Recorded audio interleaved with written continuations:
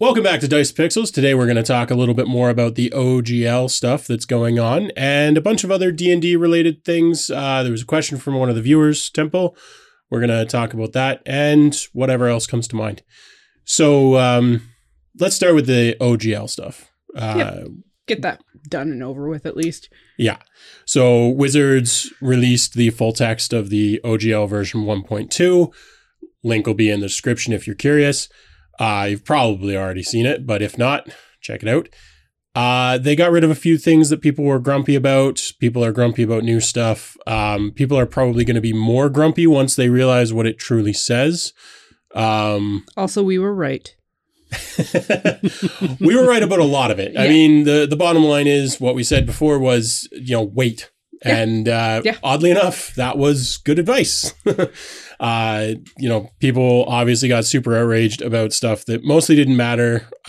So one of the major things that they've changed, as you probably already know, is the wording around the license back. People were very, very angry about the license back portion of it, which of course hasn't really changed. Basically what they did was they changed it from an explicit license to saying that you can only seek monetary action or monetary relief by lawsuit. That means that you can't get injunctive release. You can't stop them from publishing something. You can only sue them for monetary damages.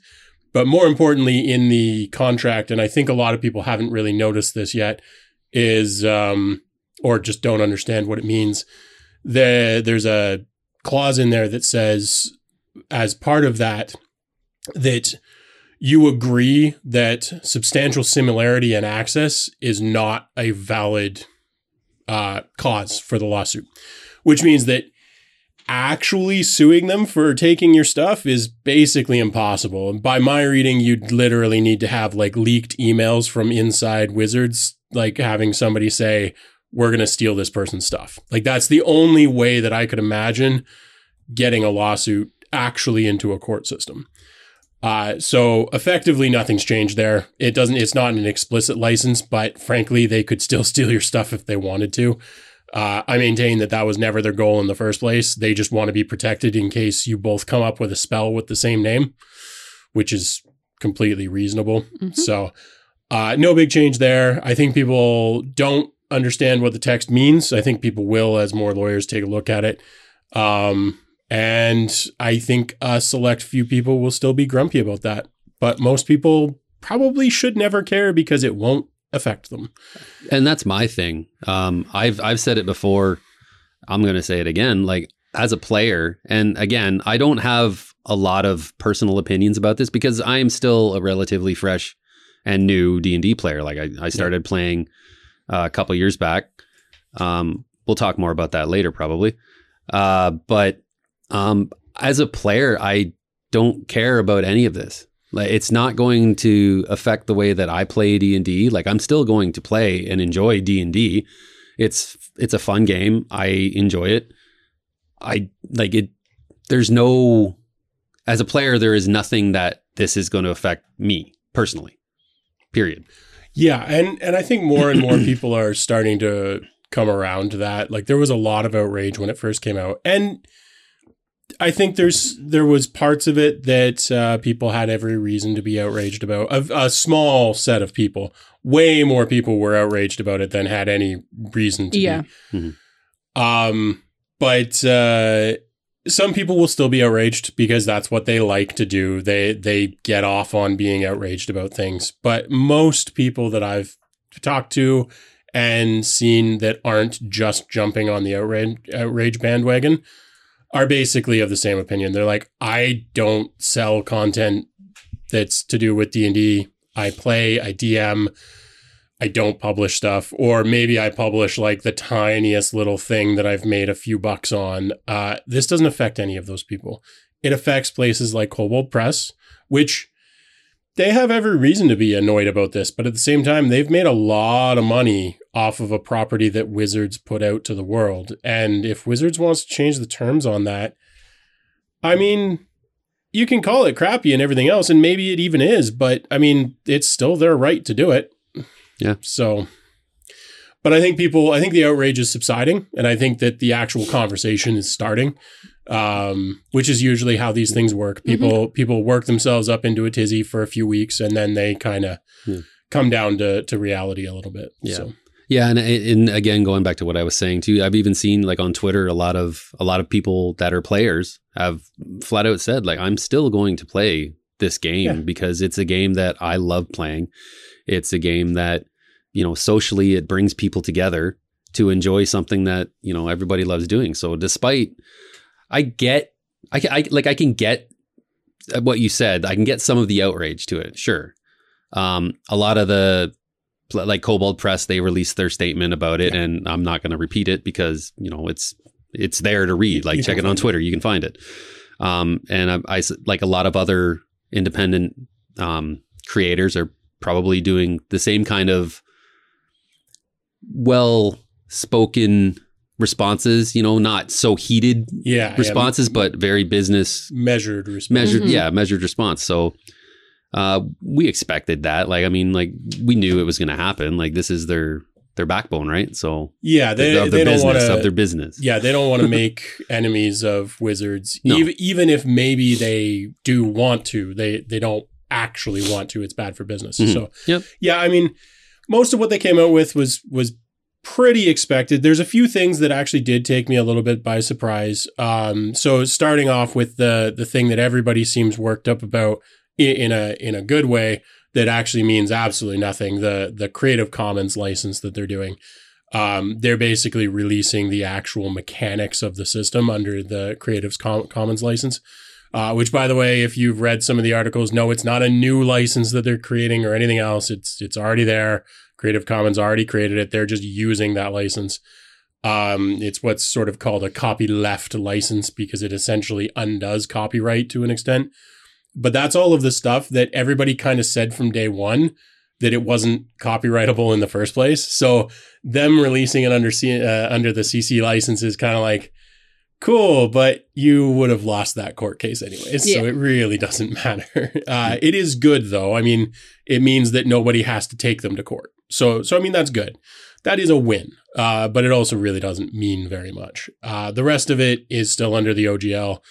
And, yeah, I mean, they got rid of the royalties, which seemed to calm down a lot of people, which doesn't surprise me. For some reason, a lot of people were super upset that Wizards might want some of their money if they made a lot of money off of it. And I mean, obviously Wizards didn't care that much about it because that was the first thing they axed. So, actually, when you're talking about the not having the royalties, right? Yeah, that. I'm actually looking at this again. Hey, don't you shake your head at me just because I have to buffer. The creator product badge, it kind of feels like a replacement for that. A little bit. Because when one of the things we discussed previously was the $50,000 reporting level, it kind of seems like the creator project badge is a way of saying like, hey, like as a creator, I want this so it looks good and official, but it also gives Wizards the opportunity to be like, oh, this person is creating stuff. Let's keep kind of a side eye at them to see what's going on. So yeah, well, the $50,000 reporting. I mean, I maintain that what we said last 2 weeks ago when we were talking about this last was exactly correct. The $50,000 reporting was specifically Wizards' way of essentially talent scouting. Yep. I don't think it was anything else than that. No. Yep. The royalty was, I mean, again, if you're selling $1 million worth of product that's based on Wizards product and you're not reaching out to them for a license, you're a fucking idiot. Yeah. So like, I don't think anything really changes there. No. No. But whatever, like fine, they got rid of it. Cool. People will be happy about that. The Creative Commons is good. And I actually forget the hateful and harmful, the hateful and harmful that's content. what I was going to talk talking about. They also released a statement regarding that as of 4 hours ago when we filmed this on Twitter, saying, do you want to talk about it first and then go into this, or just... You can read that first. So they've said that the hateful and harmful content is hard to define, and we know this is a sensitive topic, We're taking it and your input seriously. We will clarify the language around this in the next draft and encourage your specific feedback in the survey, and they provide a link. This is all on the D&D Beyond Twitter handle. Yeah. So a few things about that. This was their solution to the license back. Essentially, this was one of their solutions to the license back stuff is, and the termination specifically.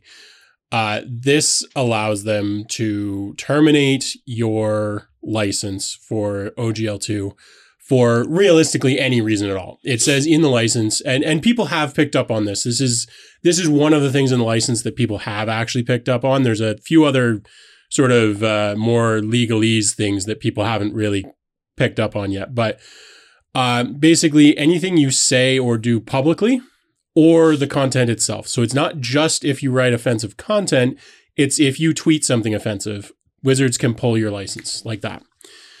On the one hand, people aren't happy about this. Shocking. On the other hand, Wizards caught so much crap over the stuff that's happened over the last couple of years with people like Satine Phoenix, which I'm sure most people watching this are at least aware of that entire saga. People were on Twitter yelling at them to cancel these people and cancel their contracts and like retroactively unpublish stuff somehow. And if that's your reaction when somebody does something you don't like with Wizards product, then you bet your ass they need that clause. That clause is to allow them to do what these people were asking for. Yep. So whether they clarify the language or change it or otherwise, if that's their goal and they've made it clear that that is their goal, it's not going to change much.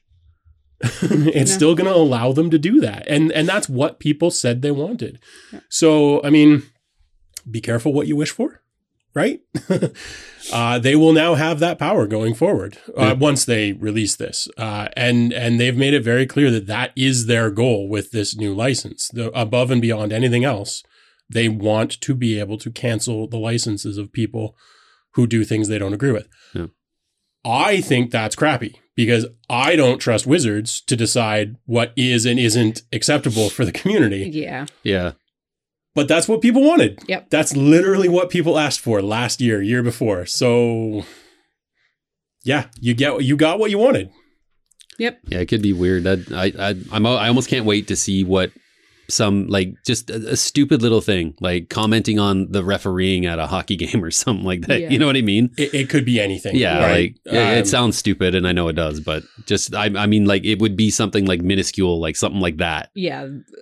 How they intend on actually using and implementing it versus like you dropped an F-bomb in a tweet, and ooh, that's hateful. Well, so that actually brings up the other small, thank you for reminding me of that. That brings up the other little gem that's buried in there, which I wasn't surprised to see, but makes this far more insidious, is there's a clause that says just because they don't exercise their rights doesn't mean they forfeit the right to do so.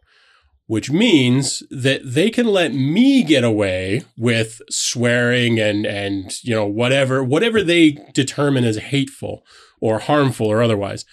They can let me get away with it for years and still retain the right to punish you for it. So they can apply that standard differently between different creators. Huh. Fuck.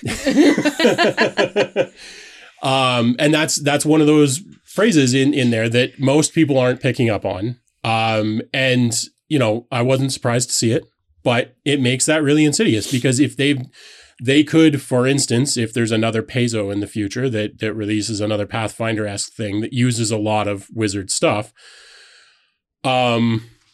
they could just say like, hey, you know what? We decided that you tweeting that Happy Friday was harmful. I mean, obviously that's a stupid example, but they could choose almost anything and say, you're harming our business. Stop it. I mean, hell, as it's written, they could even just say you're harming our business by having a competing product, shut you down. Like it's so broadly written. And then coupling that with that other phrasing that says we can apply this to whoever we want, even if it's completely different between two people. means that they don't have to have any consistency in how they apply those rules, which is crappy. I mean, that is actually shitty. It's also not surprising. No. I mean, licenses have that kind of stuff in it all the time. Yeah. But when you think through the conclusions, that kind of thing is pretty crappy. Mm-hmm. So, yeah, I think mostly what people were, from what I saw, people were mostly concerned with the royalties and the control of content, of their own content. Yeah. And it sounds like they're making it more clear that they're not going to own anyone's content per se. So I think people are happy with that, but like all this other sneaky stuff. Yeah, well, I think people who don't understand how the law works are happy with that. But the truth is, at a practical level, what they've written in this version of it is almost no different to what they wrote in the last one. It's just that now they've said like, hey, you can sue us for this, but also we're taking away your only realistic avenue of getting legal discovery, which means that you effectively can't sue us for this. So I guess it's better language, but honestly, there's no real change there. Better language that they're apparently still going to be revisiting, thanks in no small part to this survey that they want people to do. So, I mean, okay, I'm still going to play. I don't care. Well, I mean, that is the fundamental, most important thing, is that for every person who's outraged on Twitter, there's 100 people that just want to play the damn game. Yeah. But so many channels have told us that this is the end of YouTube or the end of D&D. So many YouTube channels, our comment section from the other video, oh, this is the end of D&D. Wizards is going bankrupt. So, I mean, what do we know? Yeah. No. Right? Yeah. That was the other thing that sprung up from all of that too, which I don't know if you wanted to kind of give it a little bit of a discussion here, but the various company, I mean, Cobalt Press said something about creating their own system. Yeah, the 50 different new systems that we're going to have. Yeah, like, and we briefly discussed that. I don't think we talked about it on camera, but we I think mostly on Discord. Yeah, we were just talking about like it would run into an issue where you'd have like 6 people all meet up at one location to play, the tabletop RPG, but each one would come from a different system and which system's the better system and all this nonsense. I think the way that I phrase it on Discord is the most succinct and honestly most accurate way of putting it, which is just that, 50 different people, companies, whatever, all coming up with their own system to compete with D&D is not going to unite the community the way that people seem to think it's going to. No. It is going to cause problems, and people are just going to continue playing D&D because it's what they know. Yeah, exactly. Now, they've released the actual mechanics or are releasing the actual mechanics through the Creative Commons. So great, that may be less of a problem. Mm-hmm. But as people have pointed out, like the class names, the spells, like all of that stuff is still protected. So, I mean, wasn't it already too? Absolutely. Yeah. So nothing's changed in that regard.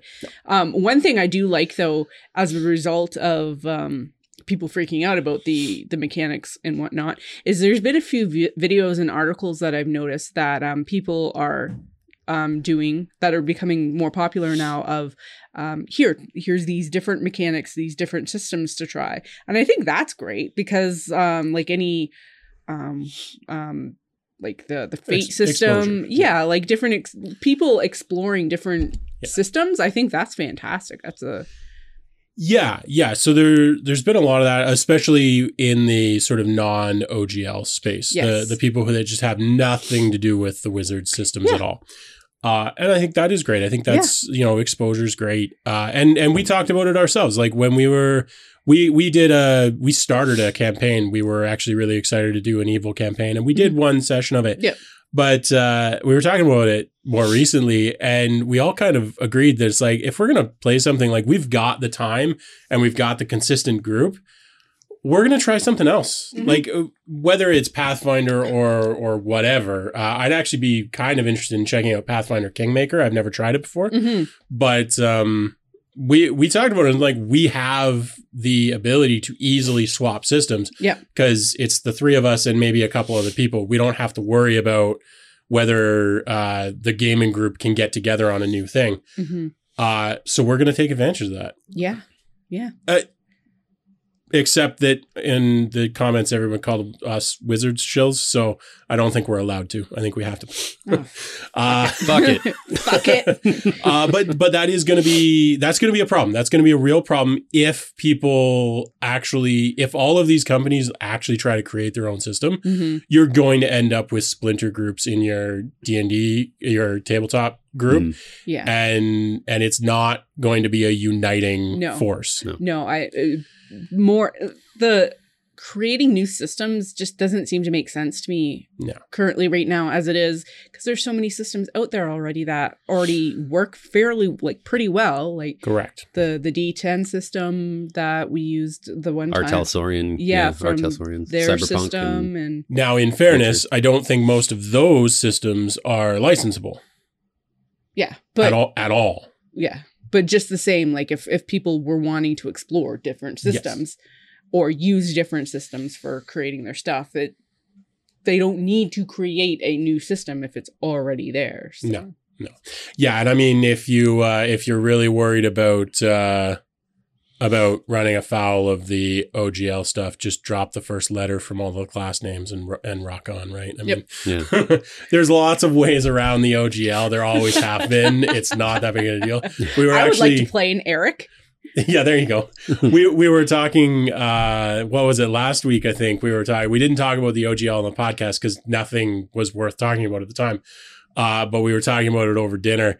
And I said what somebody should do, Paizo or otherwise, is they should release one of their modules minus all of the OGL content and then release that separately as a fuck wizards bundle and charge like $10 for it. Yeah, and put fuck wizards in front of everything. Yeah, change everything so it's like fuck wizards fireball or whatever, and like just the whole thing all the way through. And I'm like, they would make at least thousands of dollars. Yes.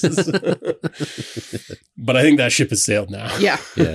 So, shall we talk about let's talk about something else. D&D stuff? So the question that I think we should start with is the one that Temple asked in Discord, which is, so the scenario was there was a wizard and a paladin and probably some other people, but they're the two that matters. And the paladin wasn't healing the wizard, and the wizard was a new player that didn't really know their class, and basically they were going to die. And he wasn't sure, as a fairly new DM, sort of how to handle that, how to guide a newbie without sort of playing their character for them.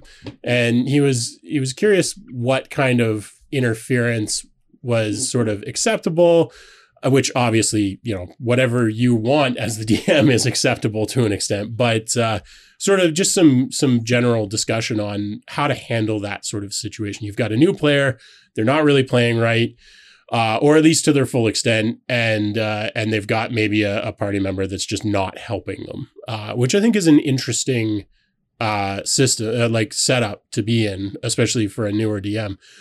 I'm curious to hear your thoughts first as someone who has never DM'd.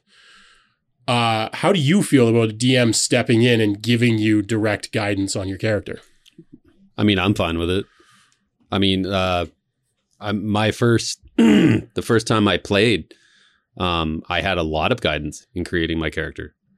Well, creating is one thing, but actually during the session. Yeah. During I kind of felt stupid because there was a few times where I would brain fart and just completely forget things like strength checks or whatever. So I kind of just flaked a bit. And then a friend of ours, Devin, said kind of in character, like, well, maybe a strength check. Yeah. It's like, right. Yeah. And stuff like that. Yeah. Like, absolutely. And especially being green at the time. Yes. Like I read a lot, sure. But I mean, tell me these things, give me hints, pointers. And even after sessions, like I remember even like every game I've been in, we've always talked like afterwards or in between sessions, this, that, whatever. And we've thrown things at each other. I mean, I know you and I had a lot of talks about, a couple of our characters that were, of the geriatric and dragon variety. Yeah, definitely. Sort of the post-session debrief is a great spot to cover a lot of that stuff. But obviously, in the moment, it can be more difficult. So one of the things that I like to do, and I'm going to give a whole bunch of different answers to this, because there's different ways to handle it. I think one of the things that I really like to do with any newbies to the game is send an NPC along with them. So when I was DMing for what I call the Toronto crew, there was a time where I gave them an NPC blacksmith, and there was other combats where I would have an NPC sort of drop in, sometimes even as like a Deus Ex Machina to end the fight because I thought it was getting out of control. And I try to keep it somewhat organic, but I don't worry too much about hiding that I'm giving them assistance, because as long as it's not too jarring from a story perspective, I tend to find that they're generally fairly like, I know what's happening, and I know that I don't want them to be completely screwed after this fight because it was supposed to be the introduction fight, and like they're going to be less happy if I let them completely screw themselves over and then they can't finish the quest or whatever because I just didn't give them any assistance. So I'm not too concerned about just literally dropping NPCs into the world. I try to do it in a fairly innocuous way where it's like I don't literally just have them descend from the heavens. Although the one time I did have a guy like kind of drop onto an airship out of nowhere, more or less. Yeah, like I don't hesitate to send an NPC along with people if they're new, because then you can talk through the NPC. Then you can literally say like, perhaps you should fall back. Or, hey, Paladin, heal. So that's one thing that you can always do with a new person in the party. Put an NPC with them, and they don't even necessarily have to be a combat NPC. The one NPC that I gave my guys, they basically rescued him as a blacksmith. So he wasn't particularly useful in combat, but he was there that I could sort of talk through him when necessary, which I found very helpful when everybody was still kind of trying to learn. And I was learning the balance of it too. I hadn't figured out at that point how to, zhuzh a battle in the middle of it to make it not kill them. I was still picking that kind of stuff up. So it was very useful to have that sort of conduit that I could talk through in the game. So that would be one suggestion that I have for any new DM is don't be shy to just literally send an NPC along. Mm-hmm. You as a DM are the Sky Voice. Well, Sky Voice. I did that the one day when we were playing something too. I just started talking to the DM as the Sky, as though he was the Sky Voice. Which so good. I mean, why not? That was fun. Awesome. That just opened up a whole new thing too. It was so good. Yeah, that was pretty good. One thing that I have experienced as a player too is the DM just asking directly, like, can I make a suggestion here? And that opens it up. So if you're willing to listen, they might give you some ideas or as the DM, you can give some ideas of, you can explore this route or do this. Just give options. And you can also formalize that if you think it's useful to the players. Like you can straight up, in the same way that some groups play with sort of the like veto card where they have an X or something that they can hold up if things are going the wrong way narratively. Like if there's something that's going to like trigger them on like a psychiatric, like a sort of mental health level or something like that, or whatever, like they sort of like, hey, I'm not cool with this. Can we move on to something else? You can do the same sort of mechanic with somebody. If they're a new player, you can just like literally give them a little card or just tell them to like raise their hand or something and just be like, I'm lost. Can you help me? And that doesn't always help if they don't realize that they're lost. Yeah. But it's, and to your point, you can also, I have a suggestion. Yeah. Yeah. It's kind of like the inverse of that, where the DM is holding up their card. Now, mind you, having DM'd enough with enough different people, I can say that more often than not, they will not follow your suggestions. Well, you throw it out there, and if they decide not to follow it, then it's their own fault. You see a lovely path that's completely clear of any sort of encounter, and the quintessential like road to hell. Which would you like to take? Oh, the road to hell sounds great. Clearly this completely fine path is a trap. Right. We're gonna get just completely destroyed. Yeah. And that's how the beast met Belle. That's right. That's right. Actually, that happened in a game we played too, wasn't it? Where we had like the straight up path and then this other path, and like people failed their stealth checks, so we made a shitload of noise going the hard way.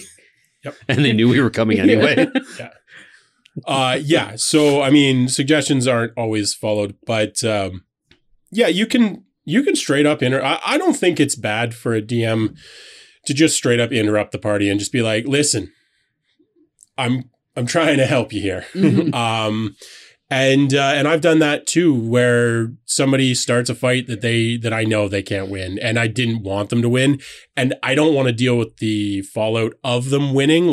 So basically, I don't want them to all die because they did something stupid, and I don't want them to succeed the fight because it was never meant for them to, and the ramifications of that would be problematic for the world. I'll just straight up be like, "Listen, don't do this. Leave now and they won't follow you.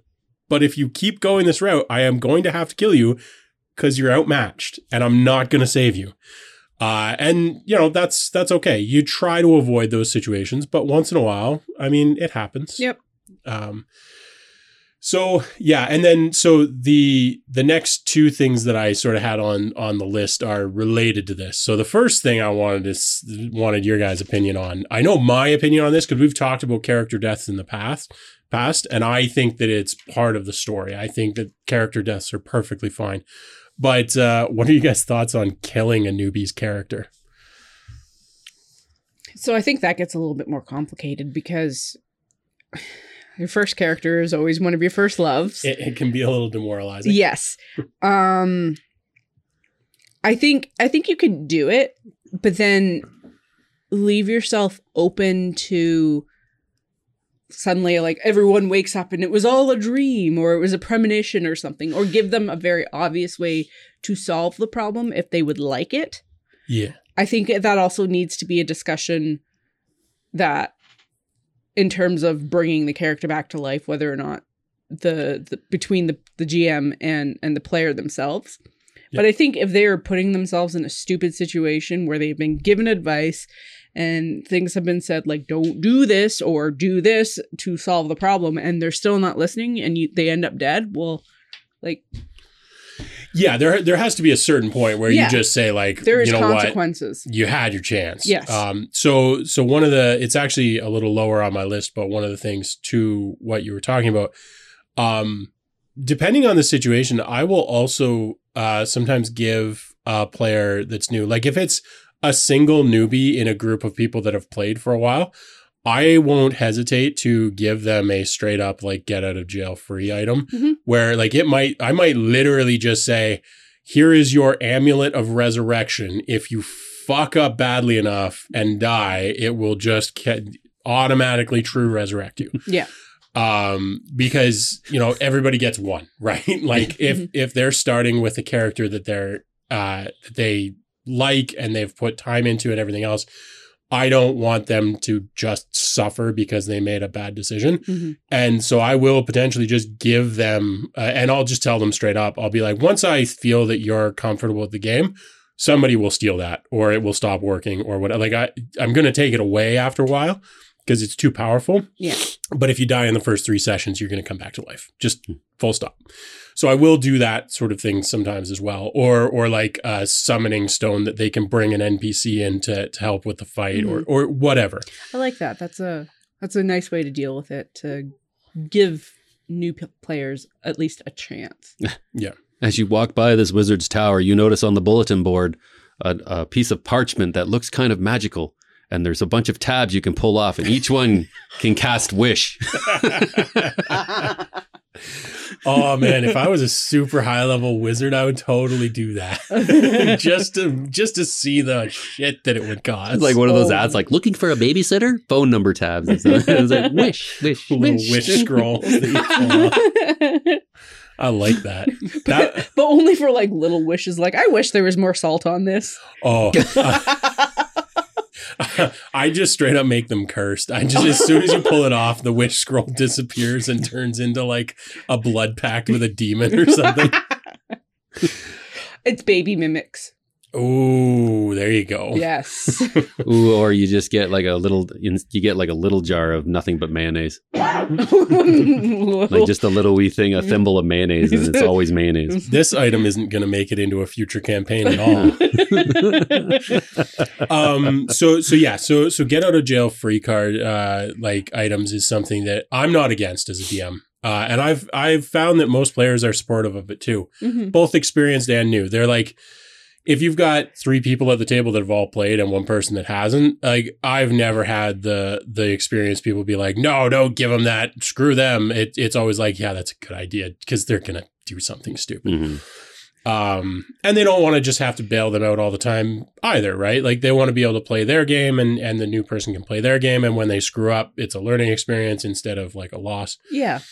With that said, I also actually like to give new players pre-gen characters whenever I can to start with. And I will usually give them a pre-gen character if I can and tell them like, this is to help you learn. Like, let me know what class you want to play. I'll give you a pre-gen of that. And then once you're 2 or 3 or 4 sessions in, we'll just melt, like we'll manifest your actual character. You can just kind of change your backstory and everything, and we'll just kind of gloss it over in the narrative, and it's fine. That way, if it dies, they can die naturally, but they don't feel that they've lost their character. They lost your character, which is like whatever. We did that for Shadowrun. Yep. When I created my character and you created your character. I eventually did flesh that out. Yep. And we talked about like backstories for him and everything. So yeah, that's because you don't get attached to it then. Not right away. Yeah. So yeah, I think that those all sort of come together. Now, of course, if you already started your session, your campaign with them having their own fleshed out character, there's only so much you can do. But you can always give them a resurrection amulet. You can give that to them anytime. It doesn't have to be identical twins are a thing too. Identical twins and cousins are things. Yep. I'm thinking of that the D&D logic by Viva La Dirt League. And they did that. The one wizard character would always die. And then all of a sudden he would reappear and he'd be like, oh no, it's my long lost brother, Bogram or some shit like that. But it happened, I think it happened like in every episode, but it was always so fucking hilarious. Sure, absolutely. Oh man. Yeah, there's lots of ways around it. I like allowing them to die, even if you're immediately bringing them back, because it lets them explore the absolute limits of their character. Yes. Because as we know, there are lots of fights where, you're in it and the entire party is like, we are boned, we are dying, we're done. And then luck changes and they end up pulling through by the skin of their teeth. So giving them the ability to really push the limits with that safety net as a new player, I think is beneficial. And I've never had a player be like, no, I don't want that. That's terrible. You'll get the occasional player that's like, I don't care, like kill my character if it works for the story. Like I'm that way. That's me too. Yeah. I'm 100% that way. I'm like, I can create a new character. I would, even if it's my first game of a new campaign, if I do something stupid, kill him. And that'll be just part of the story, right? Exactly. Yeah. It creates more narrative interest. That happened to one of my characters too. I was playing a lizard folk monk. Within the first 5 minutes of our second session, Crouton was dead. Yep. And then I spent the rest of the session making my turtle druid, but there was little things throughout the rest of the time that we were playing that, because it was just before the pandemic we were playing that, and there was times where that character would come up again and Brody was DMing that, and he literally made me cry with like a character. It was a little NPC kid that we had all thought had died, and turned out he was still alive, and he had like the bandana that Crouton had, and so I'm like, oh my god, in the middle of this session. Yeah, and I'll actually say also that can be a useful addendum. I didn't mention at the time, but one of the reasons why having an NPC with the group can be really useful is because you can have that printed off as a pre-gen character. And if your newbie's character dies, if you decide to take it that far, you can just hand them that NPC sheet and be like, keep playing. We'll deal with it later. Yeah. So anything that lets them keep playing. The only thing you should never do as a DM is have somebody new to the game that like, you're done, get out of the game. Like you can't participate for that's a sin. Anything else is, in my opinion, fair game. Experienced players, I think it's kind of okay to be like, hey, look, you screwed the pooch. Like, go work on your new character. Come back next week. Go hit the showers. And that was exactly me with that character. Like, I had done a dumb thing. Brody felt terrible. He was like, oh my God, I'm so sorry. And I'm like, I don't care. I did something dumb, and it was glorious. Yeah, it's fine.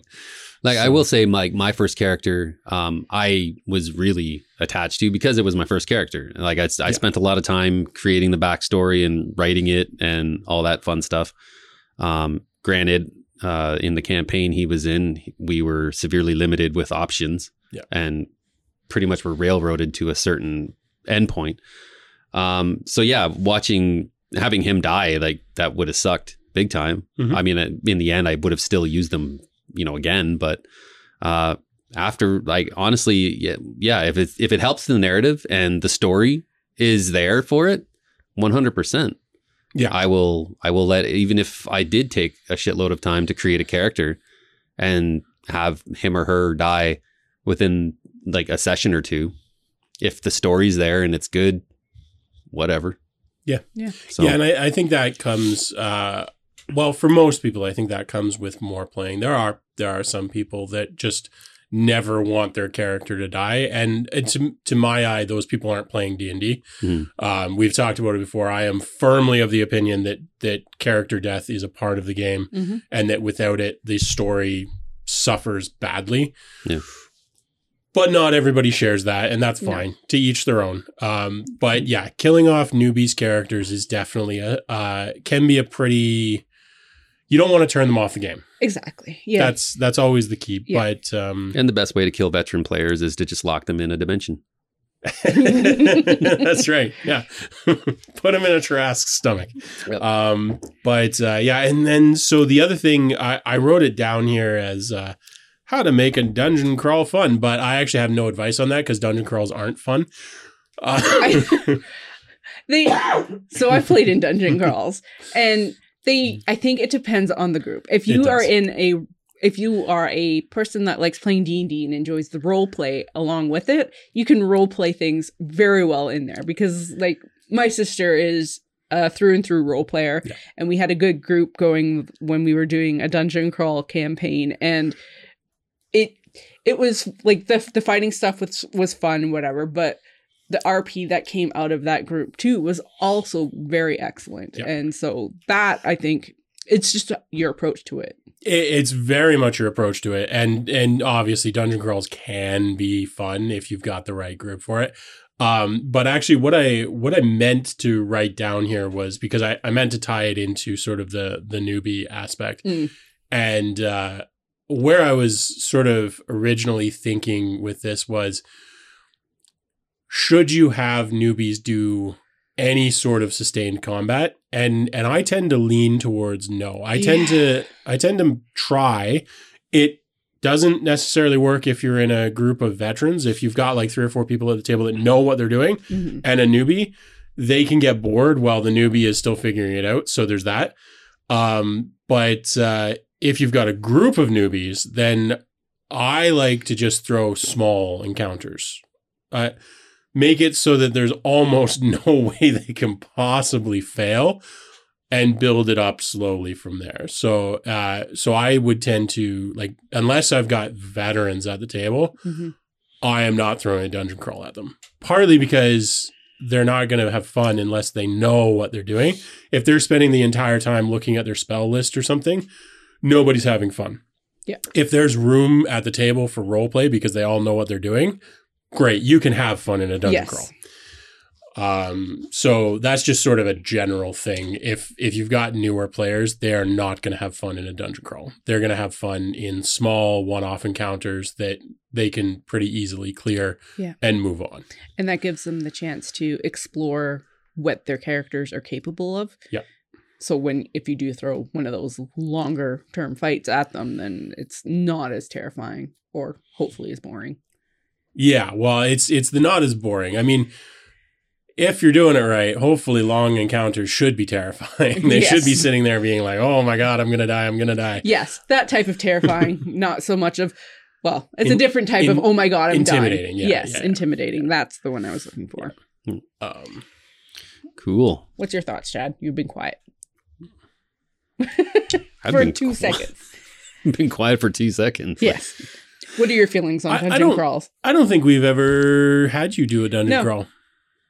I think the closest I came to that was the sewers. Probably, no, I don't even consider that a dungeon crawl. Yeah. Probably with Brody when we played that game with Brody for the Christmas one. Yeah, we did was it Christmas? I thought it was her birthday or something. Yeah, it was but it was in December, anyway, so it was a Christmas one. Yeah, one of the ladies that Sarah used to game with, she's in a wheelchair. So as a surprise and a gift to her, I believe that's what it was. Yep. You guys were describing that it was harder to get together, so you all made a special effort to get together. We all got together, and Brody did a big one shot we got a large group together, and it was fun. And that would be like the closest thing I would say to a dungeon crawl, because Brody can run a pretty decent dungeon crawl. Yeah. This one was fun. It was really fun. We had there was one fellow there who was that one guy who got off. His character got off like sexually. Oh yeah, with pain. With pain. Oh my God, it was great. It was so good. Holy. So he's that, and then I'm playing my my Bronx Fairy. My Bronx Fairy, I'm an assay, and I kept talking like this the entire time, and like. Yep. And just oh man, yeah, that was a really fun game. Yeah. So yeah, that's probably the closest dungeon crawl I've been to.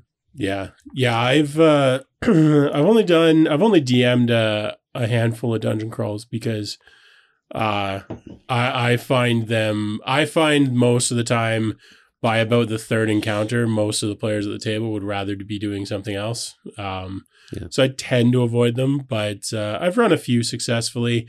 It depends on the group. Some people love combat. Yeah.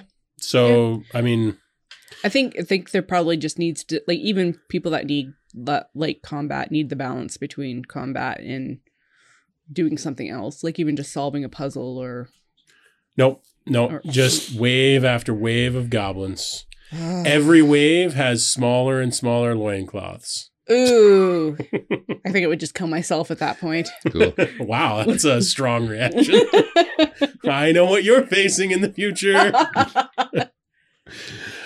A wish thing, a wizard's pull-off wish. That's what you're facing. There you go. It's just going to summon goblins. A bulletin board. Oh God, summons goblins. When hit with any kind of force, something will fall off of it, and when it lands, it casts a random spell. Oh, that's kind Jesus, of fun. That's very wild. That's like a gazebo that actually fights back. I like that. I like that a lot. Yeah. I don't know how you would possibly introduce it to the game, but I like that. Just a random gazebo someplace. Just a random board posting. Yeah, just in the middle of a road someplace. Somehow convince the party to cast a fireball on it or something. Yeah.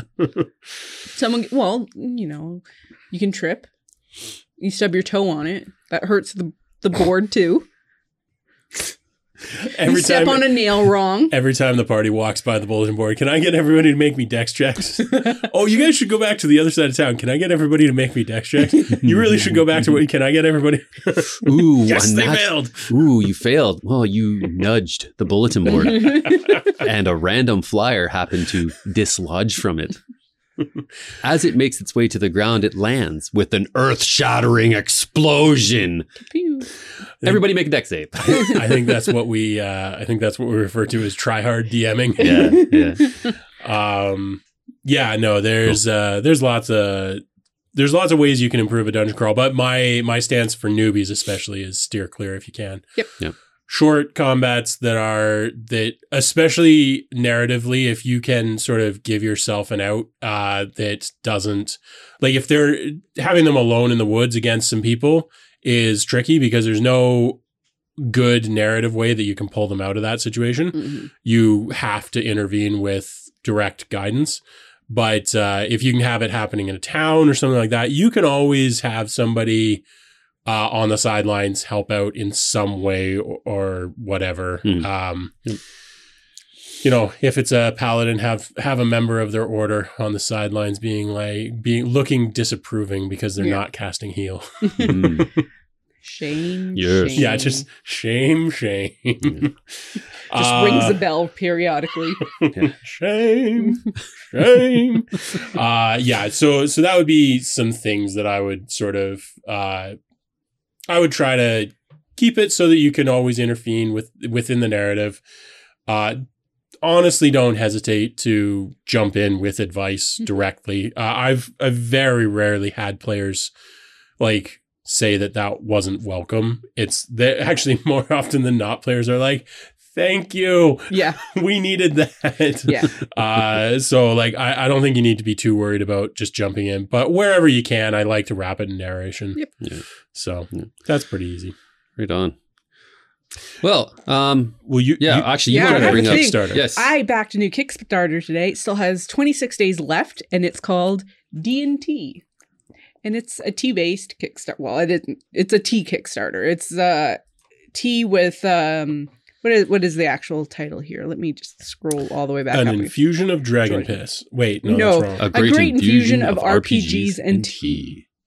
Yeah, so they have a bunch of different flavors that are like inspired by D&D or RPG type names like Arborean Thicket, Mountain Squall, Maryberry Chai. no, Volcanic Inferno, Pumpkin Harvest, Cozy Cottage. Their first two stretch goals, which are personal infusions that the creators have come up with, they've been unlocked. And their stretch goal 3, which is thematic tea tins, has been unlocked. And their fourth stretch goal, which they're pretty close to at this point, is for sampler sets because they've been around. This is their second Kickstarter. And they have been going to conventions as well, and people are always asking them for like little sampler packs where they can try all their different flavors. And then what are you shaking your head about? No. Yes. Yeah, they can try all their different flavors. And so if they reach their fourth stretch goal, then they're going to have that with this new Kickstarter. So yeah, if you like tea, go back it so we can get sampler packs. You know what this is missing? This is a missed opportunity. So, so obviously, anytime we talk about any company, we know that the people at the company are watching. Yes, of course. Always. Doesn't matter what company, they're always watching. We start talking, it summons them. That's right. So D&T, this is to you who are obviously watching. You need to create potions that each of these teas represent so that as a DM, I can serve these during the game and people can choose which potion that they would like to imbibe, whether it's a minor healing potion or, whatever. Pick a handful of fairly weak potions so that they're not game breaking, and have it so that as the DM, I can serve these teas with their associated potion drafts. I like that. Yeah, they get on it. Shit, are we D&T shills now too? Yeah, I think we are. Yes, Okay, we are. cool. You know what? I'm okay with shilling for this. Yeah, this that's actually great. looks pretty cool. Yeah. I might back this as well. Hell yeah. But yeah, having a potion to go with each one would Yeah. would really kick this up a notch for me, at least. That'd be So, gnarly. Almost like a gourd or something, like a... Yeah, well, I was thinking about the the pins that we saw at Origins that actually came with like the item card that they were attached to, so that you could give it to a player who had done something fun, and they would actually get that item to use. And they weren't overpowered; they were kind of cool. We even mentioned them in a much earlier podcast, maybe even the first one. I think it was the first one. Don't watch that episode. Yeah, not great. The audio is pretty bad. But that's the sort of thing I'm thinking, where it's just you can hand out potions in your D&D game. I think that'd be really fun. Yeah, that'd be awesome. fun. Yeah. Cool. One little thing I just want to touch on quickly before we wrap her up here. And it was just announced as well. If you're a fan of the Marvel's Avengers game, don't buy anything cosmetic. They announced today that effective March 31st, 2023, it will be the final update that the game will ever receive, which includes updates, bug fixes. Also, at the same time, every cosmetic that's currently available on that marketplace will be given to you for free. Yep. If you previously bought it, you're not getting a refund. And they also announced that the live service of the game will end on September 30th of this year, 2023. Yep. So I'm not surprised the game was poorly received in the first place. When was it originally released? Like a couple years ago. Yeah, it's not that old. It's 2 or 3 years old at the most. But unsurprising. It was a very poor attempt. But yeah, it's on Game Pass, so save your money completely and just play it on that. If you really want to. I'm not going to. I have no desire to. So yeah. We didn't mention this was announced between the last episode and this episode, right? The Stadia controller updates. Yeah. Yeah. So if anyone has a Stadia controller still kicking around, we do. I've got one too. They're good controllers. You might even be able to eBay one or something. I don't know. But they released the update that a lot of people were anticipating that enables Bluetooth control.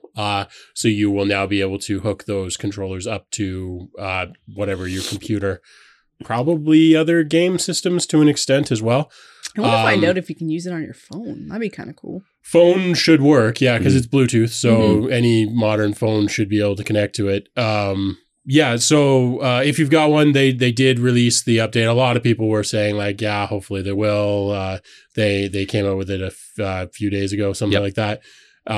So I think you have to connect it to your computer to do the update, but you can now install the Bluetooth update to the controller. And that way you can still use it, because obviously the service is now completely dead. Yeah. But damn, that's a nice controller. I really like that controller. They are really good controllers. Yeah. If you've got one, you already know that they're nice, but now if you didn't already know, now you know you can still use it. Yeah. Which is great. Yep. And on that note, I think we'll end it. Yes. Thank you for watching. Hey, hit that like button if you do, and leave a comment down there. Tell us if you got any tips for first-time players, noobs, whatever. Your comments, good, bad, whatever. We don't care. You're all entitled to your own opinion. Yeah, you can call us Wizard Shills. We actually don't mind at all. They're fun. If you have access on Discord, hey, we got a Discord server. We talk about some stuff there. We've got a great little community. And tell 3 friends. Yeah. Also, did you know we have a website? We post reviews and stuff on it. Go read our stuff. Yeah, we do. And some of them are great, and some of them are a little half-assed, if we're honest. Yeah. But check it out. It's a thing. Yeah, absolutely. We're going to be doing more of everything. So if you hate us, stick around, and if you like us, stick around. Yeah. We'll see you on the next one. Thanks. Have a nice week. Bye.